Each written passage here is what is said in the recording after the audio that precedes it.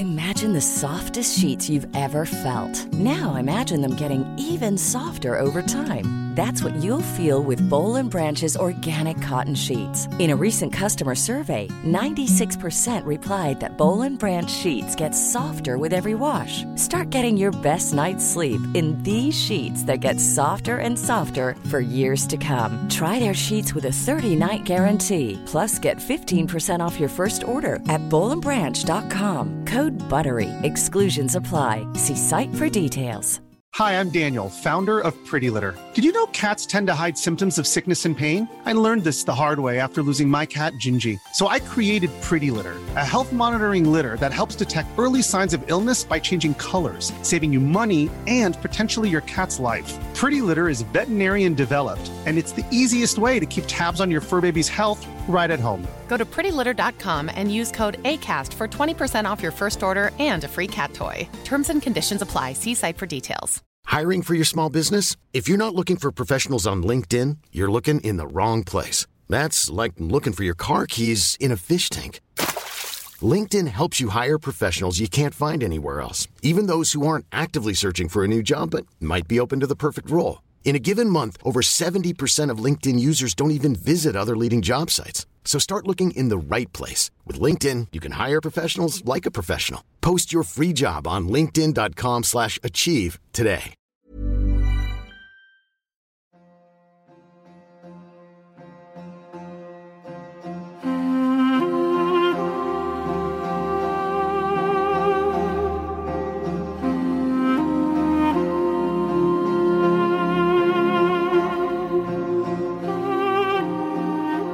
Assalamu alaikum wa rahmatullah. On the 24th of March, the government of India under Prime Minister Narendra Modi ordered a nationwide lockdown for 21 days, limiting movement of the entire 1.3 billion population of the country as a measure against the coronavirus pandemic. The lockdown came as cases of the virus spiked and for many came too late in the day with ill thought through preparation. The government of Modi had sat with complacency for months, preferring to stoke community tensions and watch as mobs burnt down Muslim shops and homes during a months-long campaign to assert the Hindutva fantasy that India was for Hindus alone. To cover its obvious failures, key politicians and its RSS supporters opted to turn the country on its Muslim citizens, blaming the mounting cases on the Tablighi Jamaat Ijtima in Nizamuddin and what they dubbed an insidious campaign to spread the virus to Hindus, what they perversely called Corona Jihad. The virus, in their warped view, was another weapon used by Muslims against Hindus. This week I speak to Fadl Hejazi about the crisis facing the Muslims of India. We spoke to him previously on this programme about the Modi government's connection with the fascistic worldview of the RSS group. Fadl is an Islamic academic based in India. Now Fadl, let me first start by really understanding the announcement made on the 24th for a lockdown of the country. I understand it was made in haste and the Modi government really did not think through the consequences of its decision. And it led to a great deal of problems, especially for migrant workers in the country. So can you tell me a bit more about why this announcement was made in such haste? The Prime Minister announced at 8 p.m. that from the next day, 6 a.m., the country would go into lockdown. And this is not the first time they've done that. They did that with the demonetization issue, where the Prime Minister announced on prime time TV at 8 p.m. and announced that 4 hours from his announcement, that is at the midnight of that day, all the currency, the 86% of the currency, which is 500 rupee bills and anything above that, that was the 1,000 rupee bills as well, would be demonetized, would be rendered useless, basically. We just rendered paper and everyone would have to just go and exchange that. Now, obviously, we are talking about a country which has 1.3 billion people. Imagine all of them then rushing to get their currency, their currency notes exchanged.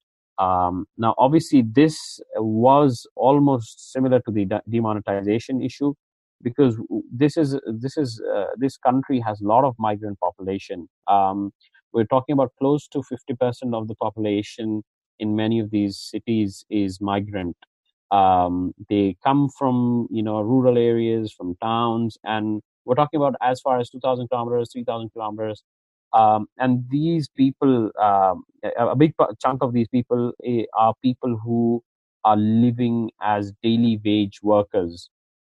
This is a concept that probably is new or is non-existent in many developed societies, but in underdeveloped countries like India, this is common, that people work on a daily basis, and they go in the morning at 9 a.m., work till 6 p.m., 7 p.m., day's wage, and go back home. And it is that money that they earn on that particular day that feeds them. So missing a day's work can literally cause a lot of distress, because that is what they're really living on, that amount that they earn on a daily basis. And so the complete lockdown meant factories being closed, all domestic workers being rendered out of work, and they had no solution except that they leave the city and go back to where they came from. This is because India doesn't have an effective welfare system or safety net which these workers can rely on. True, yes. And that is what I wanted to make a point about, that the concept of a basic income doesn't exist in India. Even though on paper it does, but that is just a meager amount, which you have to go through a lot of bureaucracy to be able to get. We're talking about 500, 1,000 rupees a month, and it's not worth the effort to even really, just to get this meager amount. Now, these people do not have access to any funds. There is no support from the government. There is no access to public health institutes as well. So you're talking about a reality where these people were staring at starvation, and starvation due to not having money and food, and also dying, the possibility of dying because of the virus. So, that is a point we should probably go into, and that is about the state of the public health institutes in India. And people realize that, and so they did not find any alternative other than just moving back. And so, remember, many of them are live on rented premises, and that was another challenge. Yes, that they had to arrange for the rent payments as well. There were announcements that the government made a few days later, saying that all rent has to be foregone. So the next 2 months, no landlord could seek rent, and that people who are currently employed in private companies should be given their salaries, and also that the government was going to arrange for places to stay and food for the people. But the announcement came too late. It was about 3 or 4 days after the crisis started unfolding. But why? Why, Fazal? You would imagine that a government would think ahead and plan sufficiently for such a major decision. So this is how they have been formulating a lot of the laws as well. So they have this prospect that people may go through turmoil. There may be a period of turmoil. People may have to go through personal inconvenience, but that is a price of expressing your patriotism to the country and showing that you are you're loyal to the country. This is how they've seen it, and this is how the demonetization, when it took place, the public responded in very unexpected ways, even though the whole process had unforeseen consequences on the economy. It led to a lot of losses in the economy, but you found people literally forgiving the government. They said, see, this is we have to go through this. It's a difficulty. It's a temporary difficulty, but in the long run, the government's decision is for the good. So this is that kind of mentality which they've built the people, and so you would be surprised that people did not really complain about this, this whole decision, except for the poor people who they don't care about. Yes, they vote bank anyways. It is the middle class and the upper middle class and the elites who really form the bulk of the voters for the existing government. And so for them, this was seen as something that was needed. And so if you look at the comments that these people are making, this thing that none other than Modi could have really done this. It is just Modi and his leadership that is able to deal with the coronavirus in the way he has, and there could be no one else who could do it in a better way. So when the decision was really made, they had expected that people will simply stick to wherever they are, and what will happen is that they will then start arranging for the essentials. But that did not happen because you had big populations. In the first day and the second day, that started walking because remember, all the public transport was stopped. Yes, so the people were walking. People sat on motorcycles, on foot, and this kept on going for at least for several days. But after the lockdown happened, I myself had to make a trip to Uttar Pradesh, and I found people on the road at 3 a.m. in the morning walking. At least on a 60-kilometer stretch, I found at least 200 people walking, and these were people with children, women. A majority of them were families, yes, group of families. Along the stretch, I found so many people who were just walking, yes, and people say that they haven't been fed; they've been just walking for days and days. It's all over the news, yes, as people who've made trips as long as 1,000 kilometers and 1,500 kilometers just on foot, some of them on motorcycles. And I saw that Modi went on television after this crisis became apparent and begged for forgiveness from the Indian population. I mean, how did ordinary Indians view Modi after this? Yes, and you're right. Yes, he did. He did come on TV, and he was seeking forgiveness. And this man is good at theatrics and his own branding.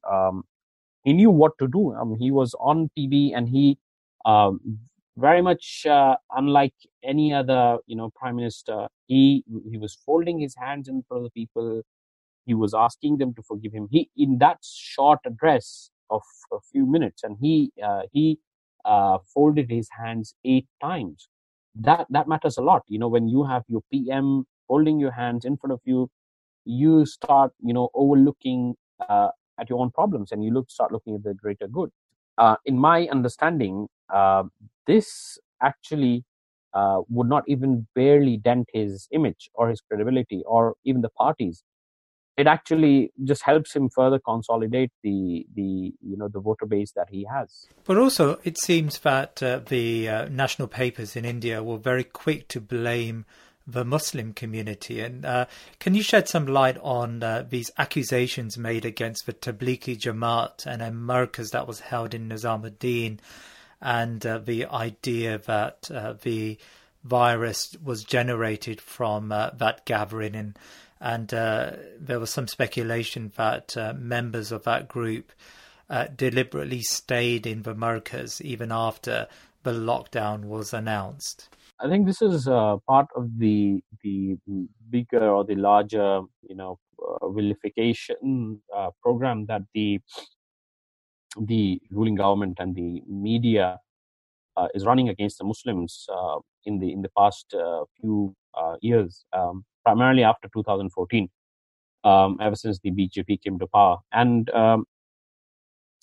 they picked up the Nizamuddin issue. And they singled it out while there were many other similar congregations happening across the country. Remember, the announcement came out of the blue. The ministry on the 13th of March, the Ministry of Health was issuing circulars saying the coronavirus is not a health emergency, and this is on the 22nd. They're announcing a lockdown. A national lockdown. So you can imagine, people were not really, as you said in the beginning, people were not given enough time to actually, organize. The Nizamuddin event took place on the 13th. And this was exactly on the day when the Ministry of Health was announcing that there is no health emergency. Now, the event is generally announced a year in advance. So it's a yearly event, and it is a mashwara that they do. And this was, scheduled for, in months in advance. And so the event starts, it takes place for 3 days and then ends. And you had, if you're following the news, on the 16th of March, there was another event that took place, and that was done by the Hindu Mahasabha. The Hindu Mahasabha is a group that is a Hindu group, basically. It's a Hindutva group. They conducted a Gaumutra party to cure coronavirus. Gaumutra is the urine of a cow. So they conducted a party. It was a public event where they invited people to come and drink the cow urine in order to cure the coronavirus. And it was on the 16th of March that the Delhi government announced, issued a notification saying that all religious institutions should be closed.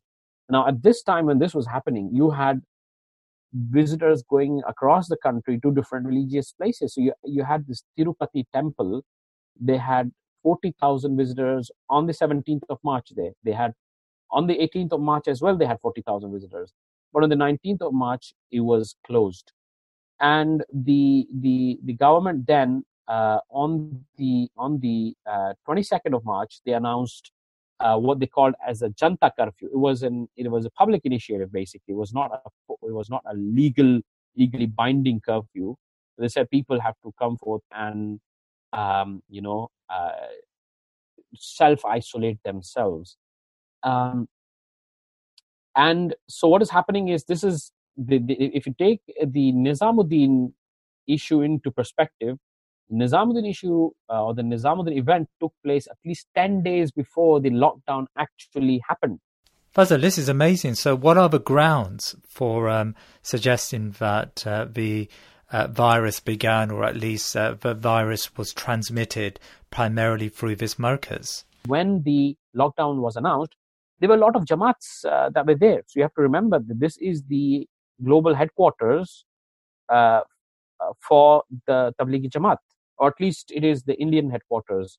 Now, you had Jamaats from across the world. You had Jamaats from Indonesia, from Malaysia, from the Middle East, and they were there at the markaz.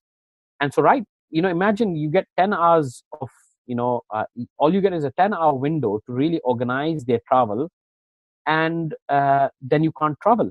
So the markaz was smart, actually, or I would say they were really wise. The moment the announcement was made, they decided not to keep all the Jamaats in the markaz because of the fear of the virus spreading. And so what they did was, they sent these Jamaats to different masajid across New Delhi. They said, see, this Jamaats from Indonesia, they have to go and stay at that mosque. They have to go at that mosque. So they actually tried to distance them from the markaz, in the sense that they didn't want them to congregate at the markaz, right? And even in those masajid where they were sent, they were practicing social distancing. So I know in so many of these masajid, they were markaz people, the Jamaat people from different places, and they were so careful. I myself experienced it. I saw this Jamaat that was from the Middle East, and they were reserving themselves to a different floor of the masjid all this time, ever since they were sent. But what happened was, the government decided to, because when they realized that there were a lot of hotspots and the numbers were increasing, they picked on this story and they decided to make an issue out of it. Not that there were no people who did not get the virus at the Markaz event. There were people who did get the virus. The real numbers, we are not sure about it, because there are numbers that are being, that are being told on the internet. They're saying that it has reached over 1,000 cases, but we don't know what is true, because there is a lot of ambiguity in the way the information is being spread. Because this has been known from the government that they've always tried to deflect their own incompetence and failure, and they here have a very they have a very what I would say is um, they have the right kind of people who can they can put the blame on, because that would just pacify the people. Now this is obviously going to have a lot of dangerous consequences for the Muslims, primarily because this is further put fuel to the fire for the Islamophobic agenda that the BJP is running.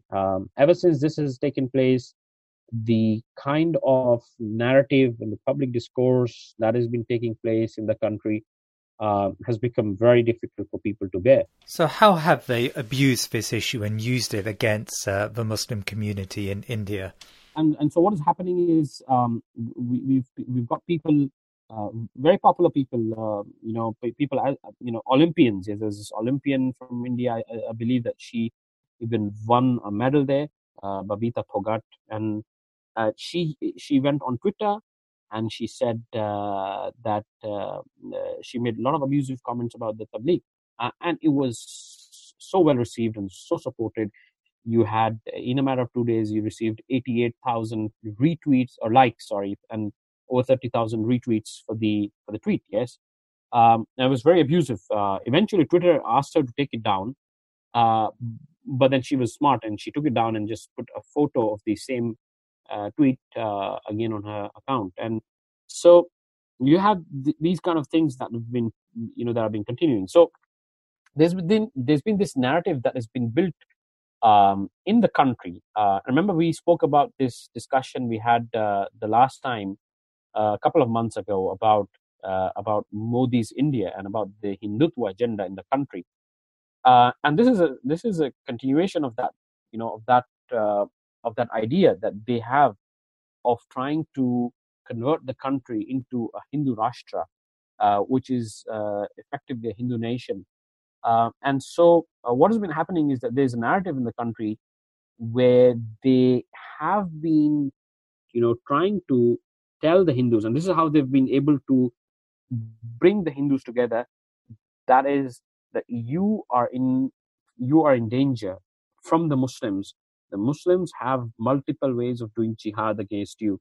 It is not necessarily that they may only undertake physical jihad against you, which is through qital. Rather, they have other jihads, and then they've tried to outlist those types of jihad, which includes media jihad, includes love jihad. Love jihad is jihad where a Muslim man goes and marries a Hindu woman. They claim this is love jihad. And there's media jihad, and then the Tabligh incident was pushed as Corona jihad. And this made a lot of sense to them. They said this is another subset, or this is another type of jihad the Muslims are doing. They want this virus to spread among Hindus, and they want to kill Hindus through this. I mean, why do ordinary Indians believe in such falsehoods? I think if it had not been the Muslims that were here as the intended target, then they probably may have questioned it. Right. But, so it conforms to their worldview already. True. Yes. And so that really gave it a push, and the narrative has really, has taken, what I would say is really spread and has gone, further.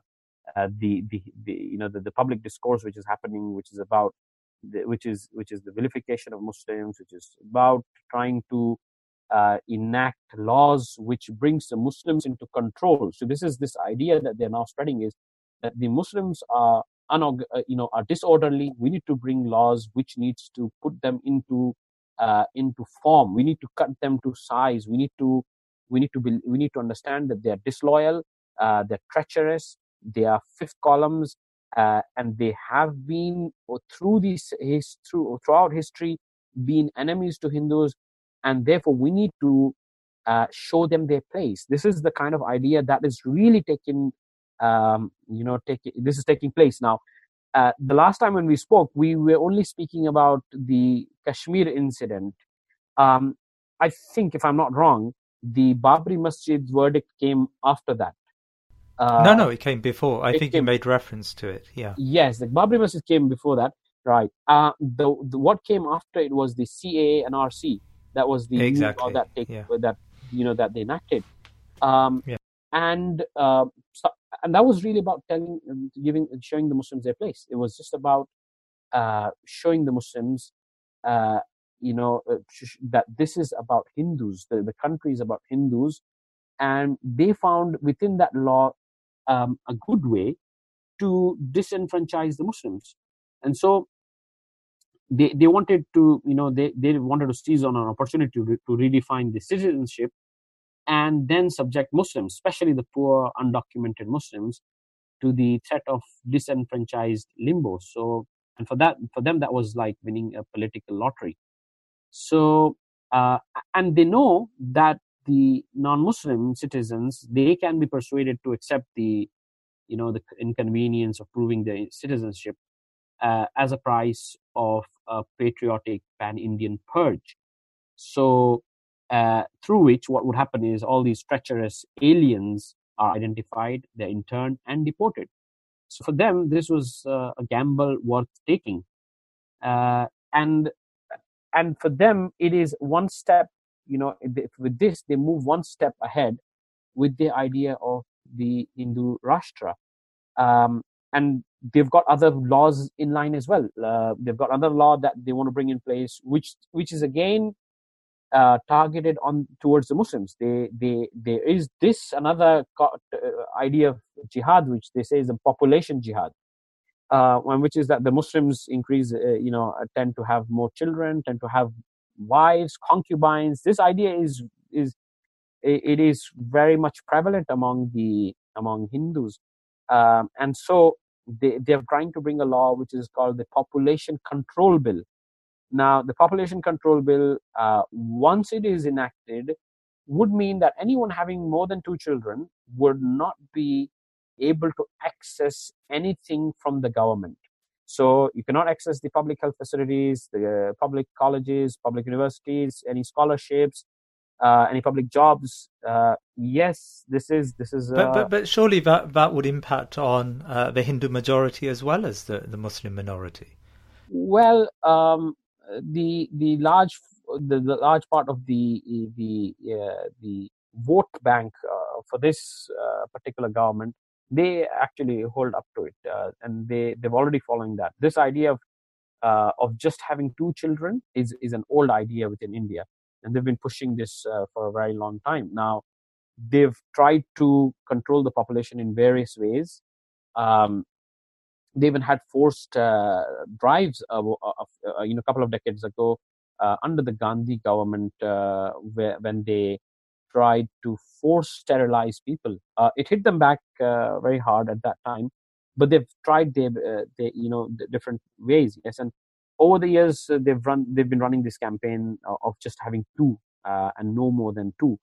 And so they want to, but they still know that people, Muslims primarily, and people in the villages, they still do not abide by that. And so for them, this is a way of getting back at them. This is the CANRC's one law that actually furthers their agenda of being able to establish or convert India into a Hindu Rashtra.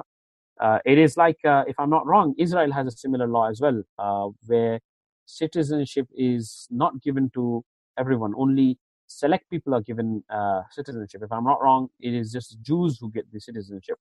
The similar law that they want to bring in place in India with the CNRC, and then you have this population control bill. They've got another law which has been in wait, which is the unified uniform civil law. That law will mean that all private personal laws will be dissolved. So, which means, for example, inheritance according to Sharia will not be. You cannot be giving away your inheritance according to Sharia, or the idea of talaq or nikah, all of these will then have to go through the civil law. Means a lot in India. This is an area which really no government has attempted to, tinker with. And what do you think is the long-term goal behind these measures against Muslims? What they want to do is by 2024, when the elections take place again, when Modi comes back into power, they want to be able to announce that we're now entering Hindu Rashtra.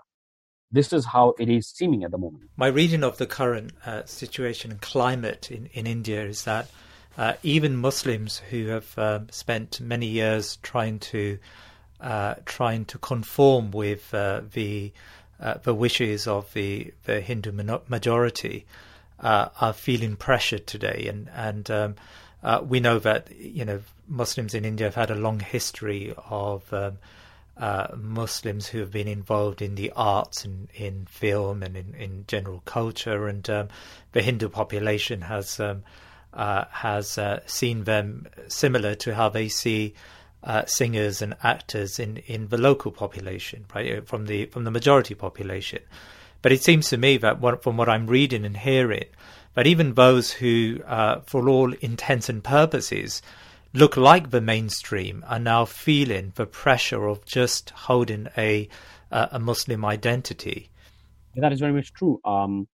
If you go back into the history of India and how the whole partition, the process of partition took place, the Muslims who stayed back in India held the view that we could stay in harmony with the majority population, with the non-Muslims, and they did. And the relationships in principle were good initially, at least, but they deteriorated over the years. The Muslims, to be very frank, did not have any clear vision or plan for the Muslims in India. It was whatever they had was very fragmented. And what I must say is that over the years, the right-wing groups, especially groups like the RSS, the VHP, the Hindu Mahasabha, and all these groups, they had a plan, they had an ideology, they had clarity in what they wanted, and for them, it was about building a reach at all levels of society. And so we're talking about across the population, reaching out to them, building relations with them, winning them over to their own ideologies. They worked on the grassroots, at the grassroots level, and at a very micro level. They built their relationships, and this obviously took time. And so we're talking about over 90 years now. The RSS was established in 1925, and similarly other groups as well. They've been in place for decades, and so these groups, they built their relationships, won people over to them, and they not only did that, but those who were not at that level where they could be won, they won them over by creating fear in them against the Muslims primarily. They built within them hate against the Muslims and fear. The hatred towards the Muslims was that, see, the Muslims have been ruling you for over 1,000 years, and they have been plundering your resources, and these are foreigners, these are invaders, and you need to take back from them what belongs to you. So the reason why your country is backward, the reason why you are in poverty, the reason why you're starving is none but the Muslim rulers of the past. And so this kind of work that they've done over the years has actually borne fruits. So we're talking about, in 2020, when we're talking about them, I think what's important is to look at the history as well and the work that they've done at the grassroots level. There was this analysis that was being presented by Ramachandra Guha. He's a left-center historian, and he said that it's unprecedented in the way how this government has been able to hijack or at least influence every institute in the country. institution in the country. And so when he meant institution was the pillars, basically. And he said that the election council, the election commission is completely loyal to the government. So is the judiciary, and so is the Reserve Bank, which is the central equivalent to the central bank in many countries, and the politicians already are. You have no institution that remains, because the only institution that remains, and the media as well. I'm forgetting that I didn't miss out the media there. So he was saying that this did happen in the past during Gandhi's time, where she was able to do the same with all the institutions, but not to that degree with the central bank and with the judiciary. But with this government in place, that has actually happened, and this has been happening for a while. They've been working on this at all levels. And so I happened to interact with a judge, and the judge said that a lot of these judges, when they're promoted from a district level to the state level or to the national level, they're rubber stamped, they're vetted. Only then are they promoted. Otherwise, they're never promoted. And this is the reason why they're able to get very favorable judgments.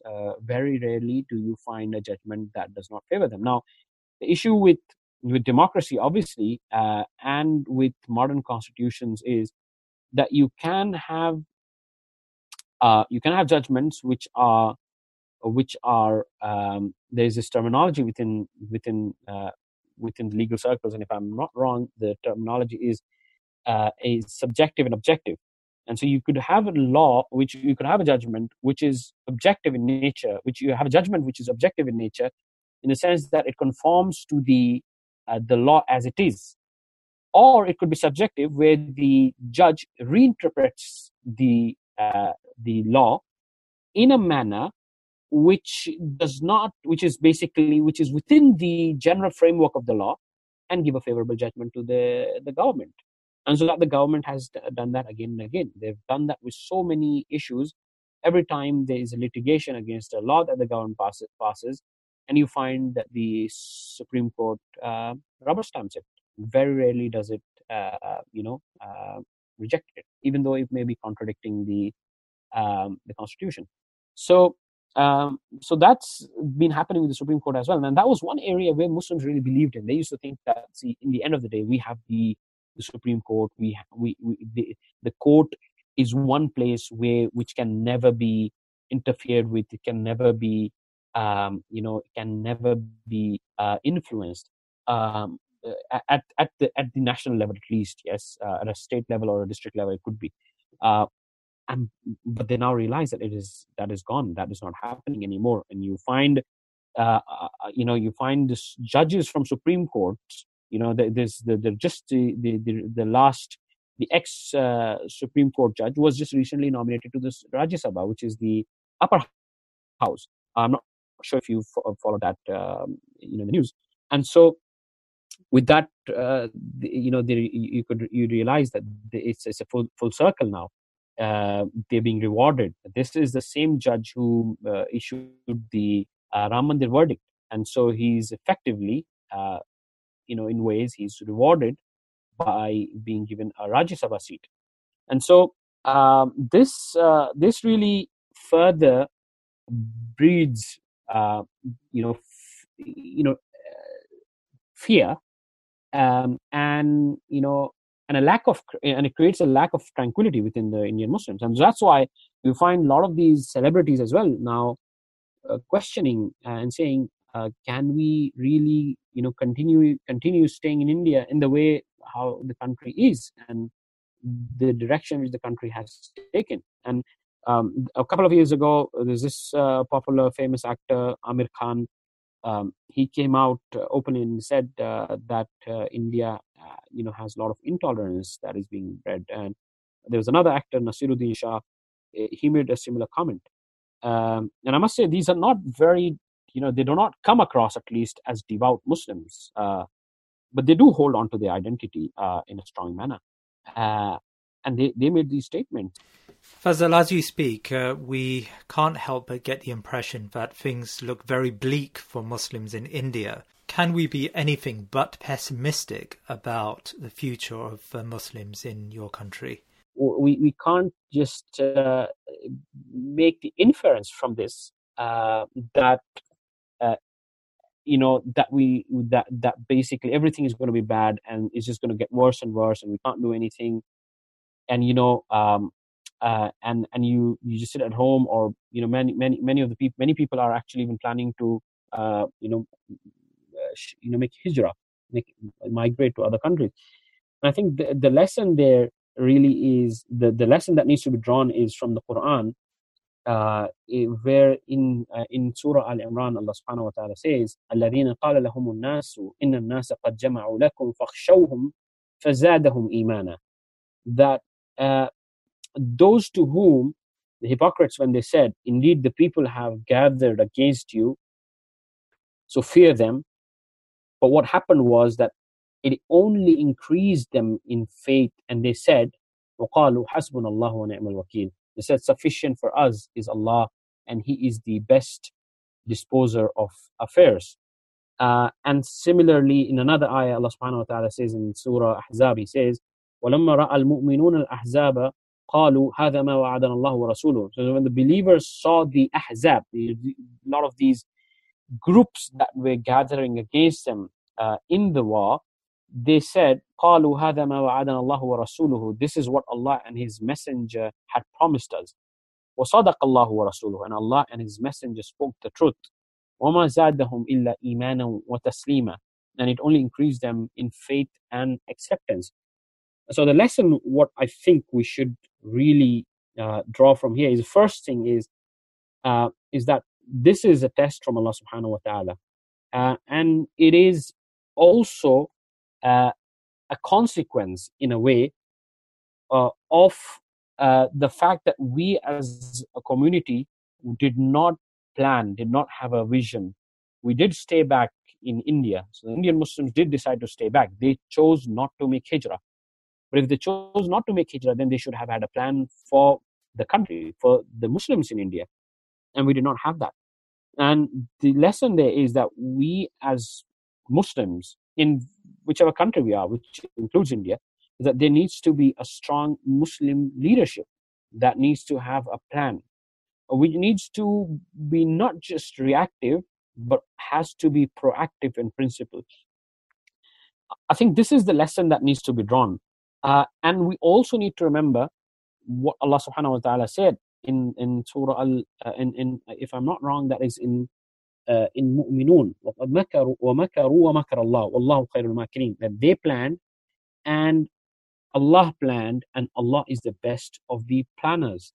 And similarly, in Surah Mu'minun, Allah subhanahu wa ta'ala says, وَلَا تَحْسَبَنَّ اللَّهَ غَافِلًا عَمَّا يَعْمَلُ الظَّالِمُونَ.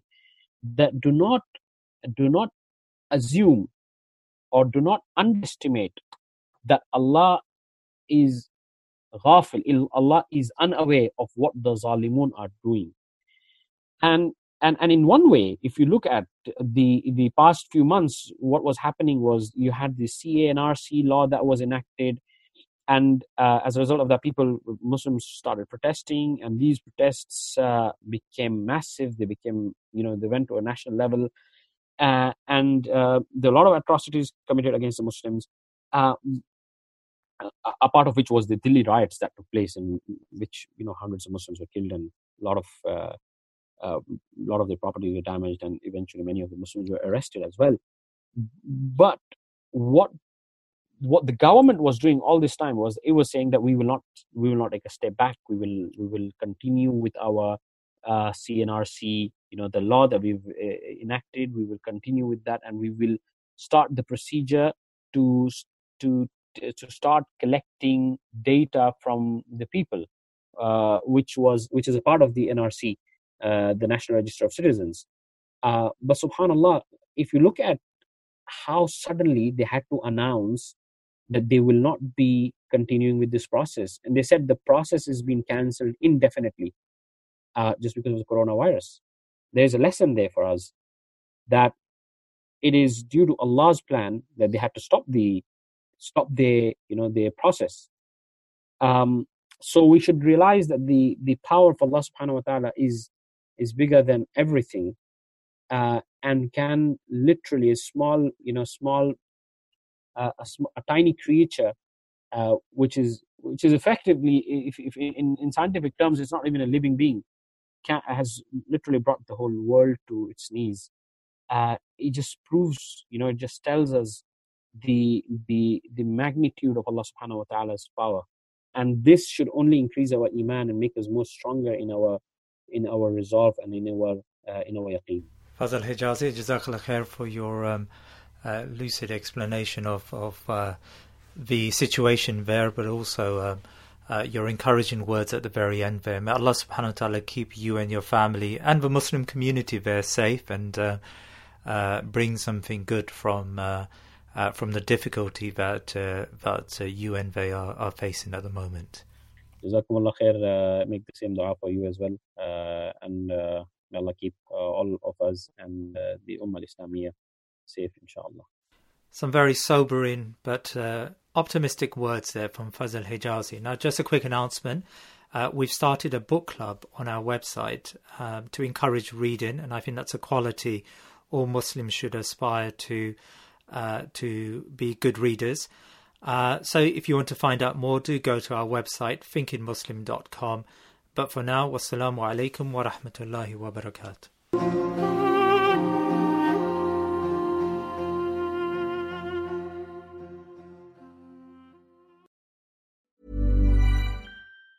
Planning for your next trip? Elevate your travel style with Quince. Quince has all the jet-setting essentials you'll want for your next getaway, like European linen, premium luggage options, buttery soft Italian leather bags, and so much more. And it's all priced at 50 to 80% less than similar brands. Plus, Quince only works with factories that use safe and ethical manufacturing practices. Pack your bags with high-quality essentials you'll be wearing for vacations to come with Quince. Go to quince.com/trip for free shipping and 365-day returns. Hi, I'm Daniel, founder of Pretty Litter. Did you know cats tend to hide symptoms of sickness and pain? I learned this the hard way after losing my cat, Gingy. So I created Pretty Litter, a health monitoring litter that helps detect early signs of illness by changing colors, saving you money and potentially your cat's life. Pretty Litter is veterinarian developed, and it's the easiest way to keep tabs on your fur baby's health right at home. Go to prettylitter.com and use code ACAST for 20% off your first order and a free cat toy. Terms and conditions apply. See site for details. Hi, I'm Daniel, founder of Pretty Litter. Cats and cat owners deserve better than any old-fashioned litter. That's why I teamed up with scientists and veterinarians to create Pretty Litter. Its innovative crystal formula has superior odor control and weighs up to 80% less than clay litter. Pretty Litter even monitors health by changing colors to help detect early signs of potential illness. It's the world's smartest kitty litter. Go to prettylitter.com and use code ACAST for 20% off your first order and a free cat toy. Terms and conditions apply. See site for details.